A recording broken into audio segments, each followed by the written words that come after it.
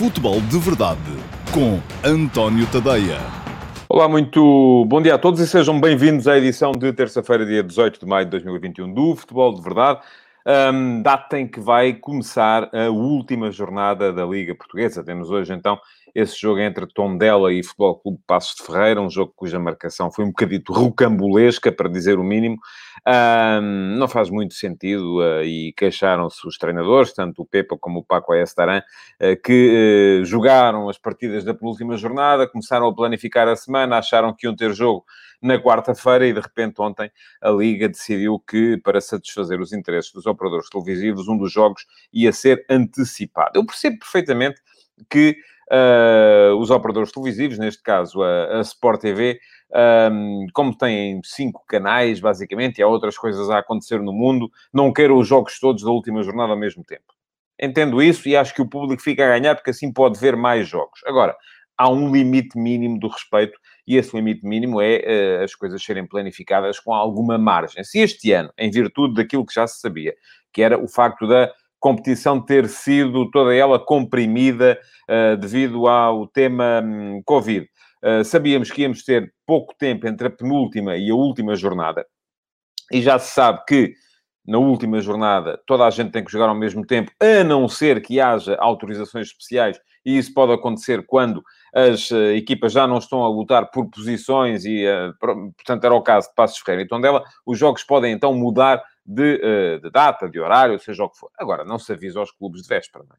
Porque, perdão, os treinadores têm naturalmente que fazer planificar as semanas, há que fazer recuperação, há que fazer treino físico, treino tático, enfim, não percebo nada de treino, não sou treinador, nunca, esse é outro dos erros que as pessoas muitas vezes assumem, é que os comentadores têm que saber ser treinadores, não têm, não é a nossa missão, da mesma maneira que os treinadores não têm que saber ser jornalistas, mas naturalmente que há mais na tarefa de treinador do que chegar à altura e dizer joga o Manel, o Francisco, o Joaquim. Não, há outras coisas a fazer, porque se fosse só isso, até eu era treinador, e não sou, lá está.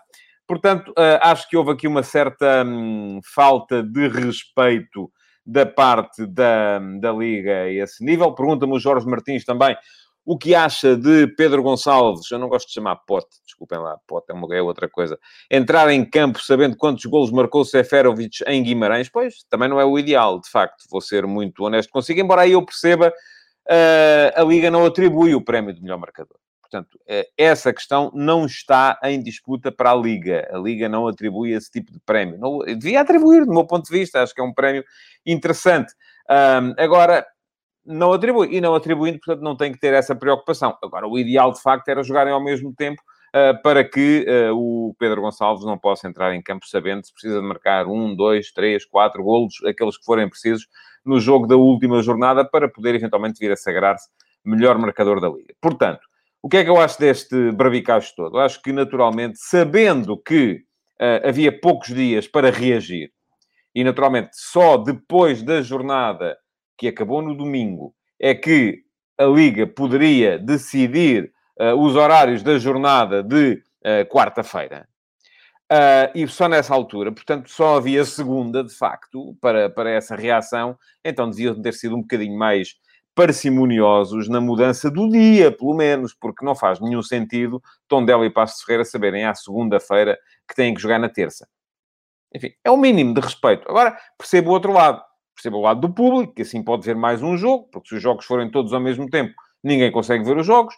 Se os jogos forem como vão ser, um hoje e os outros espalhados por diversos horários, na medida do possível, amanhã, quem se esforçar pode ver 3, 4 jogos. Isso não vai, portanto, acontecer. Pergunta-me o Bruno Gomes se a final da Taça não poderia ser adiada uma semana para que os dois clubes pudessem preparar melhor o jogo com mais tempo. Eu creio que, enfim, não sei. Tem a ver com as seleções nacionais, com o europeu, com o facto de os jogadores irem, muitos deles, já para os estágios das suas seleções. Não é só a portuguesa. E, portanto, não me parece que as coisas foram pensadas assim. De facto, foram um bocadinho feitas à trouxa-mocha, como costuma dizer-se. É isso que me parece, não. Mas esta é uma época toda ela planificada de uma forma estranha. Agora, já alguém me apareceu aqui a perguntar, creio que foi o Apocalypse Forever, o que é que eu acho desta questão do público, que foi, aí está a pergunta, Apocalipse Forever, gostava de saber a sua opinião sobre o recuo em relação ao público nos estádios. Será que este recuo está relacionado com o mau exemplo durante os festejos do Sporting? Apocalipse Forever, deixe-me dizer 2 ou 3 coisas. Primeira, tem um texto de opinião sobre isso no meu site, antoniotadeia.com, escrito hoje às 8 da manhã. Segundo, no Sporting não houve público no estádio. Aliás, eu estou convencido que se tivesse havido, não teria havido tantos excessos, porque no estádio é onde o público está devidamente controlado. Portanto, acho que não teve rigorosamente nada a ver. Agora, se querem saber a minha opinião sobre o tema, eu vou dá-la. Já a escrevi de manhã, quem quiser depois ler, porque a palavra escrita é sempre, se calhar, mais refletida do que a palavra dita. Vou dizer aqui o que penso sobre o tema. Acho que fazia sentido haver público nos estádios há mais tempo. Não era só na última, nem só na penúltima, era há mais tempo. Porque ainda recentemente percebi, por exemplo, que já há público em espetáculos como as touradas. Portanto, se pode haver público nas touradas, vão-me desculpar, pode haver público no futebol. Não vejo nenhuma diferença entre as duas coisas. Portanto, para mim, já devia haver há mais tempo. Porquê é que não havia há mais tempo? Porque o governo não quis. Porque a Liga e a Federação não se empenharam o suficiente. Não sei. Enfim, a verdade é que não houve aqui uma confluência de vontades que levasse a que as coisas fossem nesse sentido. No entanto, de repente, acordámos todos de manhã com a notícia de que íamos ter público na última jornada da Liga.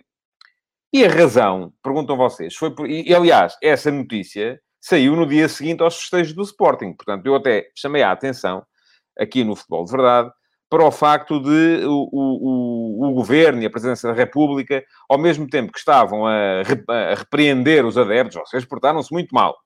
E a seguir diziam assim, portanto, vamos recompensar-vos. Isto é de malucos, não é? Não faz nenhum sentido. O que é que estava aqui em causa? Eu escrevi esse texto também, está também no meu site há uns dias.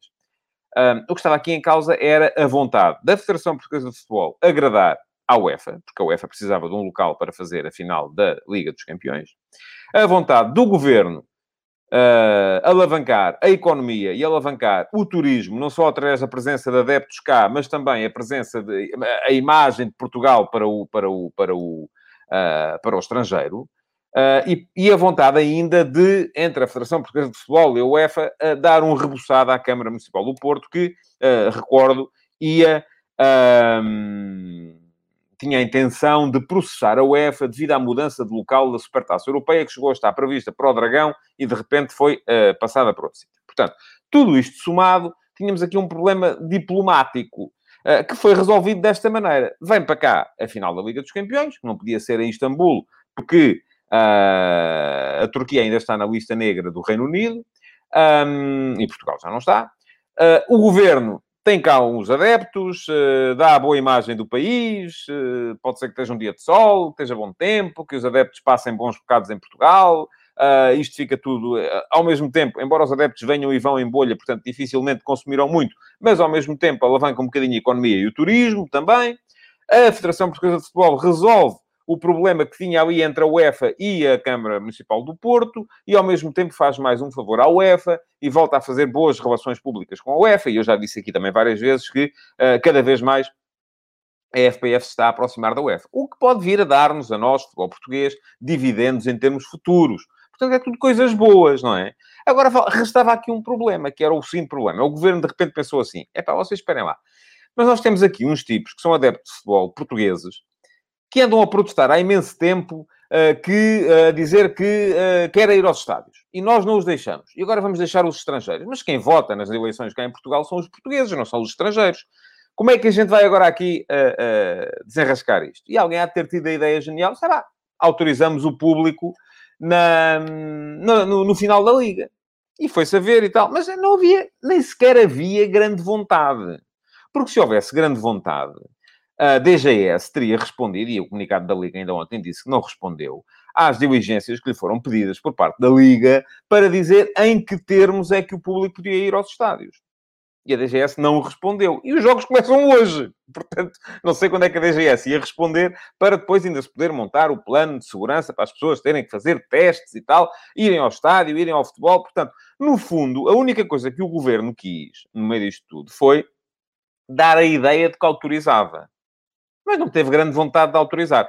Ora, quando a isto se juntou essa ideia, do meu ponto de vista, errada. Já o disse aqui e volto a dizer.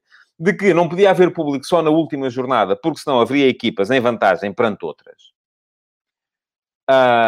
Diz-me o Pedro Santos, estavam todos, eu não sei quem são todos, a comentar que a Liga tinha voltado com a palavra atrás em colocar público nos estádios na última jornada e, por orgulho, voltou a não autorizar público. Não, houve uma votação na direção da Liga e toda a gente, por unanimidade, decidiu que não. Devido a várias razões, sendo que uma delas é o facto da DGS não ter respondido. Estas foram as razões apontadas, pelo menos. E a segunda questão é esta que eu vou dizer agora, que é o facto de se ir desvirtuar a verdade desportiva. Opa, que diabo.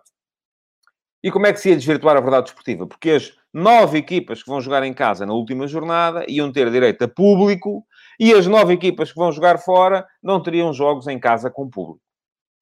Portanto, para esta gente, mentes iluminadas, se fosse nas 2 últimas jornadas, porque à partida quem joga em casa na última joga fora na penúltima e vice-versa, já podia ser. Mas assim como era só na última, não, porque havia aqui uma vantagem competitiva para as 9 equipas que iam jogar em casa na última jornada, e algumas ainda têm coisas pelas quais jogar, nomeadamente as que estão a jogar pela Europa e as que estão a jogar pela fuga à despromoção. Ora, isto, no meu ponto de vista, é só bacoco. E é só bacoco porquê? O Santa Clara jogou 4 jogos esta época com público em casa. Além dos 4 jogos do Santa Clara com público em casa, e diz-me o Xavier Godinho, posso perceber a decisão de não haver público para garantir justiça desportiva para as equipas que ainda lutam por objetivos do campeonato. Mas por que não permitir público na taça? Estou de acordo com a última frase da pergunta do Xavier Godinho. Sim, senhor, devia haver público na final da taça também, mas agora vou dizer, é a minha convicção que o Governo nunca quis público nem no campeonato nem na taça, e por isso a DGS não respondeu. E depois, dentro da Liga, também houve lá alguma manobra política, com certeza, que levou a que os clubes não quisessem só na última jornada. Agora, a primeira parte da sua afirmação, desculpe, não estou de acordo. O Santa Clara jogou 4 vezes em casa com público esta época. Só houve mais 2 equipas a terem público esta época. Foi o Farense num jogo e o Tondela num jogo. E o Santa Clara teve em 4 jogos. O que é que vamos fazer? Vamos anular esses jogos do Santa Clara para haver justiça desportiva? Verdade desportiva? O Portimonense teve o azar de jogar 2 vezes fora com público. É a única equipa que jogou 2 vezes fora com público, afeta a equipa da casa. E está a lutar por descer. Os 3 pontos que podiam ter ganho nessa altura valem menos que os 3 pontos que podiam ganhar agora? Eu acho que não. Acho que valem o mesmo, não é? Portanto, a partir daí, acho que não faz rigorosamente nenhum sentido esse argumento da verdade desportiva e de virem dizer-me que, enfim, não pode ser, porque se fosse nas 2 últimas ainda vá que não vá. Agora, só na última não, porque senão há equipas que vão jogar sem adeptos e outras com adeptos, e isto até parece que os adeptos marcam golos, ou que o facto de jogar em casa com adeptos é absolutamente decisivo. Ora bem, quem leu o último passe em antoniotadeia.com já sabia aquilo que eu pensava sobre o tema. Quem não leu ficou aqui a saber de forma resumida e oral, mas pode ir ler na mesma. Está lá, antoniotadeia.com. É um texto todos os dias às 8 da manhã, um texto de opinião. Quem, mesmo assim, se sentir habilitado a dar opinião, já sabe que nas minhas stories de Instagram, diariamente, há uma sondagem que tem a ver com o texto do último passo. E a pergunta que eu vos faço hoje é se a Liga devia ter aceito o público na última jornada. Porque a verdade é esta. Depois, no fim, foi a Liga que não quis. Embora a DGS também não tenha respondido a tempo de se poder pôr em campo um plano para perceber que tipo de testes, como é que iam ser feitos os testes, essas coisas todas. Portanto, ninguém sabia nada disso. Mas a pergunta é essa: a Liga devia ter aceito público na última jornada. Neste momento está tudo muito dividido e temos à volta dos 150 votantes que costuma haver a esta hora. E, para já, aquilo que está aqui é que 49% dizem que sim, era melhor que nada, 51% dizem que não, só se fosse apenas nas últimas 2 jornadas, aí sim poderia ser. Bom, já sabem qual é a minha opinião, podem ir seguir-me no Instagram, António.tadeia, e ir lá deixar a vossa votação nas minhas stories. Para quem não está habituado a estas coisas do Instagram, as stories aparecem no topo, são aqueles círculozinhos que aparecem no topo, são coisas de consumo mais rápido, como é tudo na sociedade moderna. Bom, vamos lá então falar um bocadinho daquilo que me propus a falar aqui hoje, que tem a ver com as contas da Europa e da fuga à despromoção. Está tudo muito embrulhado. Hoje vamos ter, então, esse jogo que já não conta nem para uma coisa nem outra. Há 2 jogos que não contam nem para uma coisa nem outra, que são o Tondela Passos de Ferreira de hoje e o Sporting Marítimo de amanhã, e por isso eles são desencontrados do resto das partidas. Hoje esse jogo tem, enfim, é a despedida de Pepa do Futebol Clube Paços de Ferreira, ainda por cima em Tondela, onde ele já tinha feito um excelente trabalho. E, portanto, é isso que vamos ter hoje em jogo. Basicamente, um jogo entre duas equipas que estão tranquilas. O Paços de Ferreira já sabe que é quinto classificado, que vai estar na Conference League, enquanto que o Tondela está neste momento na 12ª posição. Ainda pode baixar, mas não pode baixar o suficiente para ser envolvido na luta pela fuga à despromoção, porque já se sabe também que com 35 pontos qualquer equipa se salva neste campeonato. Portanto, vamos lá às contas. Ora bem, temos 4 jogos importantes nas contas para a fuga à despromoção. São eles o Portimonense Sporting Clube Braga, o Gil Vicente Boa Vista, o Nacional Rio Ave e o Santa Clara Farense. Portanto, já estamos a ver que das 4 equipas que estão envolvidas na luta pela fuga à despromoção, só uma joga em casa, que é o Portimonense. E é aquela que precisa de menos para se salvar. O Portimonense com 1 ponto está salvo. Já tem 34 pontos, com 1 ponto está salvo. Se ganhar ou se empatar, automaticamente está livre de perigo. Se perder e mantiver os 34 pontos, o pior que lhe pode acontecer é haver pelo menos 2 das equipas que estão atrás que venham a alcançá-lo. E isso é possível, no caso do Boa Vista, alcançá-lo ou superá-lo. Não é? No caso do Boa Vista, se empatar ou ganhar em Barcelos ao Gil Vicente, fará os mesmos 34 pontos se empatar e fará 36 se ganhar. E no caso de Rio Ave e Farense, se ganharem os seus jogos, porque têm 31 neste momento, ganhando fazem 34.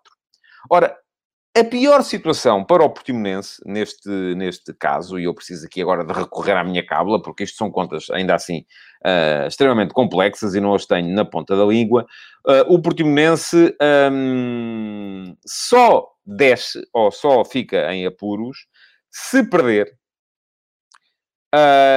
e depois o Rio Ave ganhar e o Boa Vista também perder.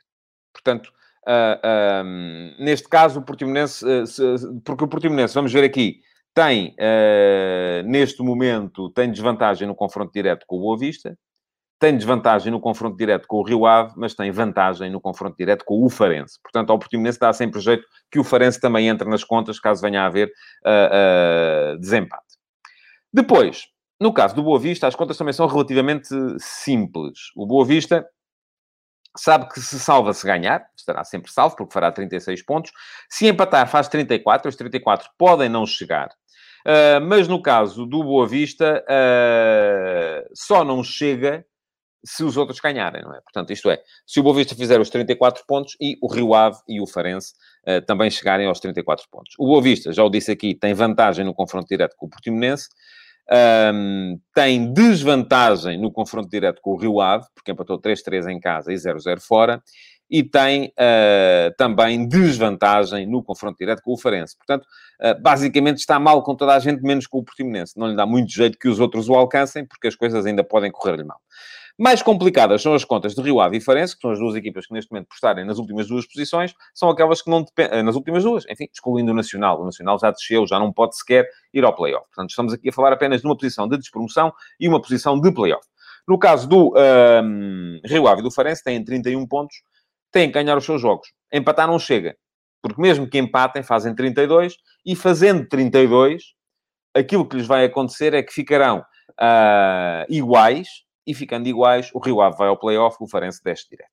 Portanto, o Farense já sabe que tem que fazer melhor do que o Rio Ave, porque tem desvantagem no confronto direto com o Rio Ave. Aqui a questão é, se eventualmente ficarem com 33?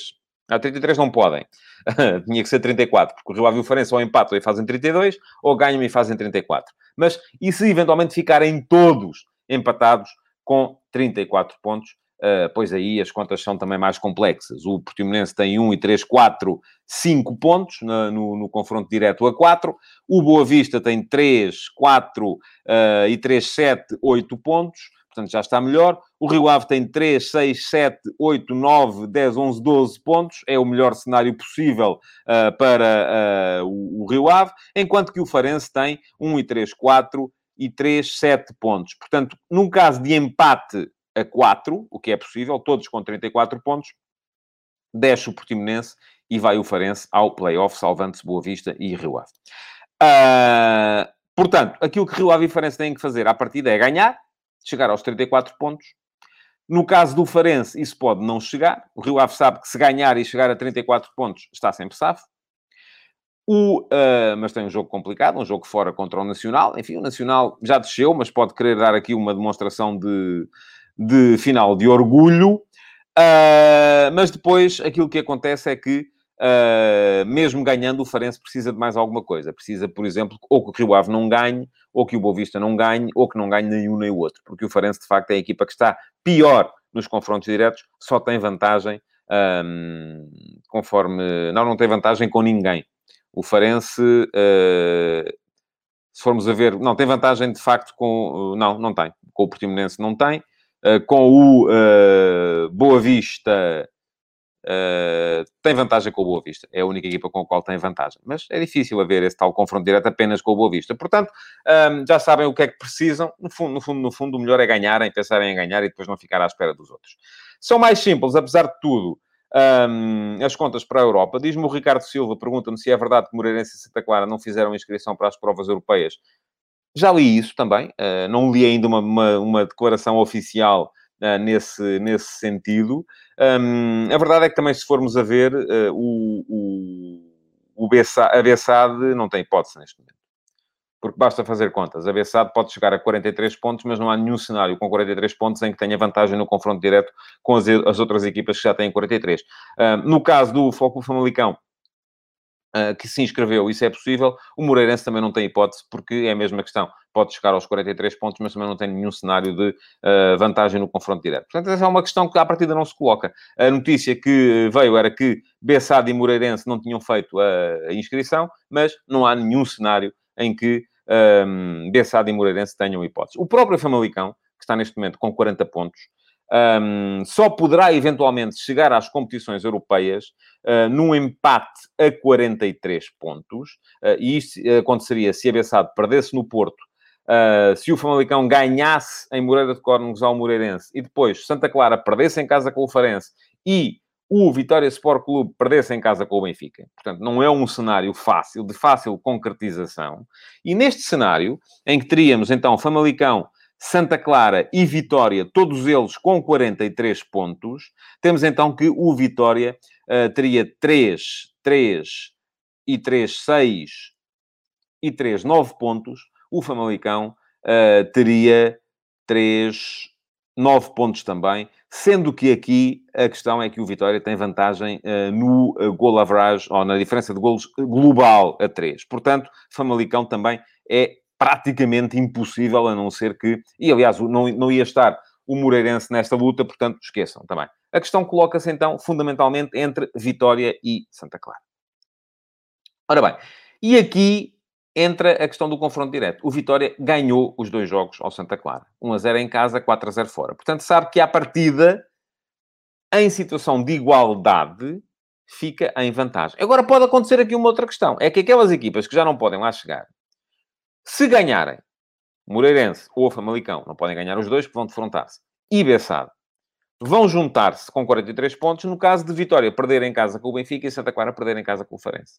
E aí as contas são mais complexas. Mas, para já, aquilo em que vale a pena concentrarmos é mesmo na possibilidade de Vitória e Santa Clara acabarem iguais, com os mesmos 43, ou 44, ou 46 pontos, porque pode acontecer, e nesse caso, já o disse aqui, o Vitória tem vantagem no confronto direto, ganhou as 2 partidas contra o Santa Clara. Por isso, o Vitória sabe que, à partida, se ganhar ao Benfica, está na Europa. Se empatar, está na Europa se o Santa Clara não ganhar ao Farense. Se perder, está na Europa se o Santa Clara também perder, em casa com o Farense. O Santa Clara precisa de fazer melhor do que o Vitória. Basicamente é isto que temos para a última jornada. Pergunta-me o Paulo Jorge Clara qual é a equipa com mais estofo para a Europa. Olha, eu acho que entre o Vitória e o Santa Clara há argumentos diferentes. O Vitória tem, naturalmente, uma massa adepta mais fiel, mais ativa, mais presente. É um clube maior do que o Santa Clara. O Santa Clara representa uma região. que são os Açores.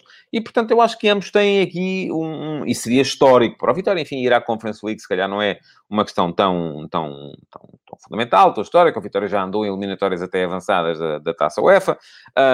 Para o Santa Clara ir à Europa era, de facto, um achado. Era uma questão muito, muito importante e pode ser...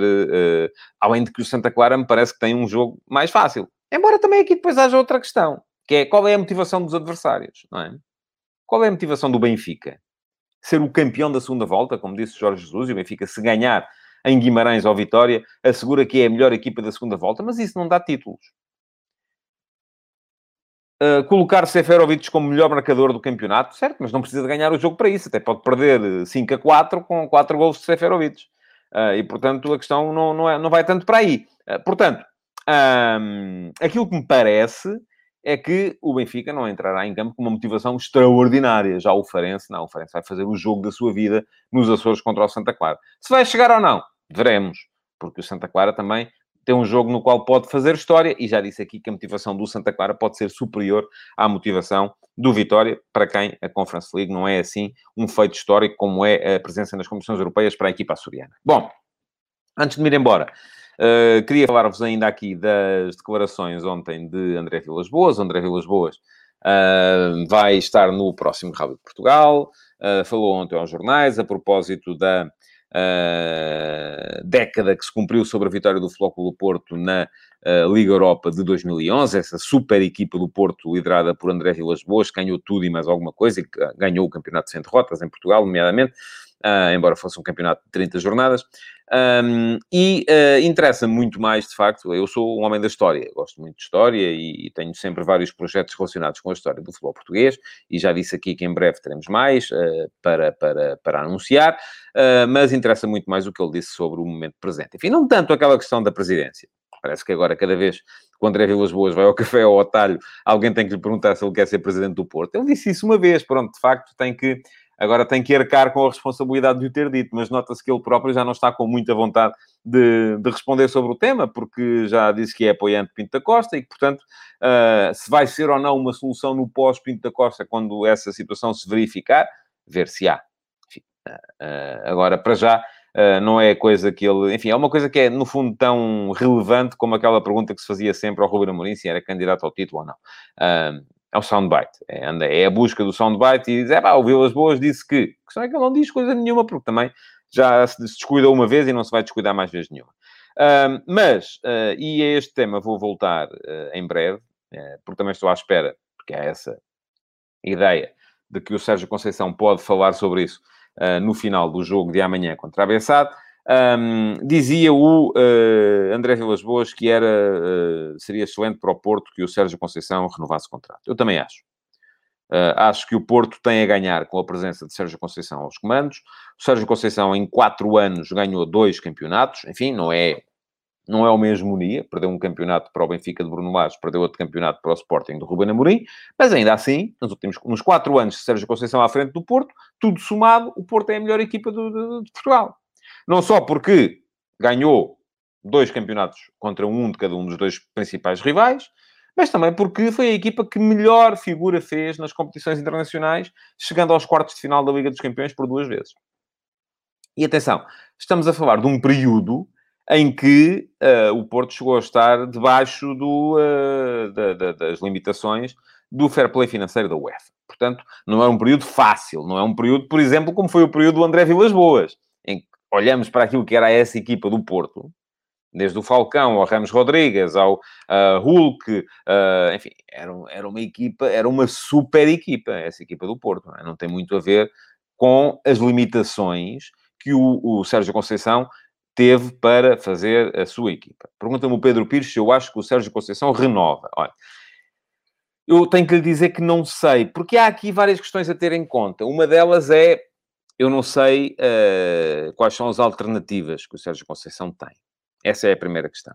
A segunda questão é, eu não sei se há uma única visão estratégica. É verdade que o Porto dá sempre cá para fora aquela mensagem de todos unidos, mas eu não sei se lá dentro todos pensam da mesma maneira. Uma coisa é um clube transmitir para o exterior uma ideia de união.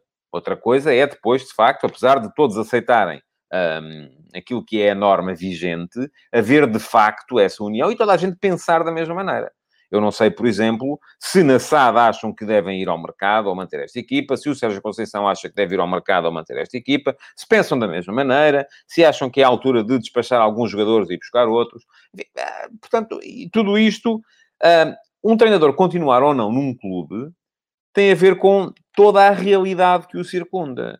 Se tem outras hipóteses, e eu acho que o Sérgio Conceição certamente terá, se pensa a uma só voz com a SAD, e não tenho a certeza que assim seja, e se, e esta questão que o Correio Fixe diz é importante, se ele está ou não muito desgastado e se aguenta mais tempo nesta batalha constante que tem sido para ele ser treinador do Porto. Porque passámos a uma situação em que o Sérgio Conceição acaba por ser, e por isso mesmo foi sendo castigado, mas ele também dá bem o corpo às balas, porque é assim que ele é, de forma genuína, acaba sempre por ter de ser o peão de brega na estratégia de comunicação do Futebol Clube do Porto. E isso não é bom para ele, de facto. Não é nada bom para ele. Ele precisa de se resguardar um bocadinho mais. Ainda as palavras do Ruben Amorim, porque alguém me perguntava aqui se o Amorim fica ou não. As palavras de André Vilas-Boas sobre o Ruben Amorim, porque alguém me perguntava se o Amorim fica ou não. Eu creio que fica. Não me parece que... enfim, o trabalho que o Ruben Amorim fez no Sporting foi um trabalho extraordinário. Tal como aquele início de trabalho que ele fez em Braga foi um trabalho extraordinário. Agora, o Ruben Amorim ganhou um campeonato. Perdeu a Taça de Portugal, ganhou a Taça da Liga também. Foi eliminado na pré-eliminatória ou no play-off da Liga Europa. Não me parece que haja, neste momento, apesar dos empresários fazerem muito esse tipo de coisas, condições para que o Ruben Amorim troque o Sporting por um projeto de topo. E aqui digo a mesma coisa que dizia relativamente, por exemplo, ao Marega, ao Otávio, ao Sérgio Oliveira. Vale a pena ao Ruben Amorim abdicar da possibilidade de ser, eventualmente, se ele acredita nisso, e acho que acredita, de ser eventualmente bicampeão, de fazer uma figura razoável na Champions, para ir pegar sei lá, num West Ham, não, que o West Ham está bem servido de treinador, mas num Fulham desta vida, para ganhar mais dinheiro? Não. Ele sabe perfeitamente que se lhe correrem bem as coisas na próxima época, é um nome a ter em conta para um patamar acima. E neste momento não é. Por muito que queiramos, não é. Porque uma aposta às cegas, como a que o Sporting fez em Ruben Amorim, dando 10 milhões de euros por ele, que estava num patamar abaixo, não é feita pelos grandes clubes europeus. Ninguém faz isso. A não ser por um treinador, como, por exemplo, vejam, o Bayern vai pagar os tais 25 milhões pelo Julian Nagelsmann, mas o Nagelsmann já tem 3 anos de Liga dos Campeões. Já tem, colocou o Hoffenheim na Liga dos Campeões, colocou o Leipzig na Liga dos Campeões, é segundo classificado com o Leipzig, enfim, não ganhou o campeonato porque ali ganha sempre o Bayern. Mas é conhecido em todo o mundo como um dos fenómenos emergentes no treino de futebol.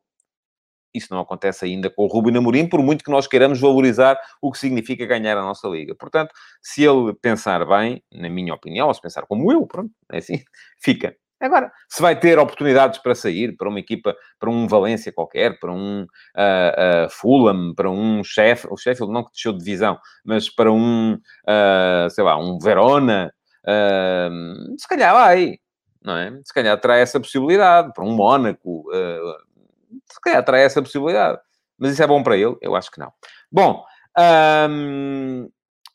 estamos a chegar ao fim. Queria lembrar-vos que podem ir ao meu Instagram, António.Tadeia, e votar na minha sondagem do dia.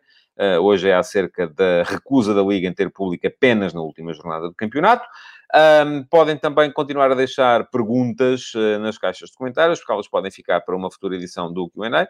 Podem partilhar e deixar o vosso like nesta edição do Futebol de Verdade. E amanhã cá estarei, mais uma vez, para antecipar aquilo que vai ser o resto da última jornada da Liga Portuguesa. Até amanhã e obrigado. Futebol de Verdade, em direto de segunda a sexta-feira, às 12h30,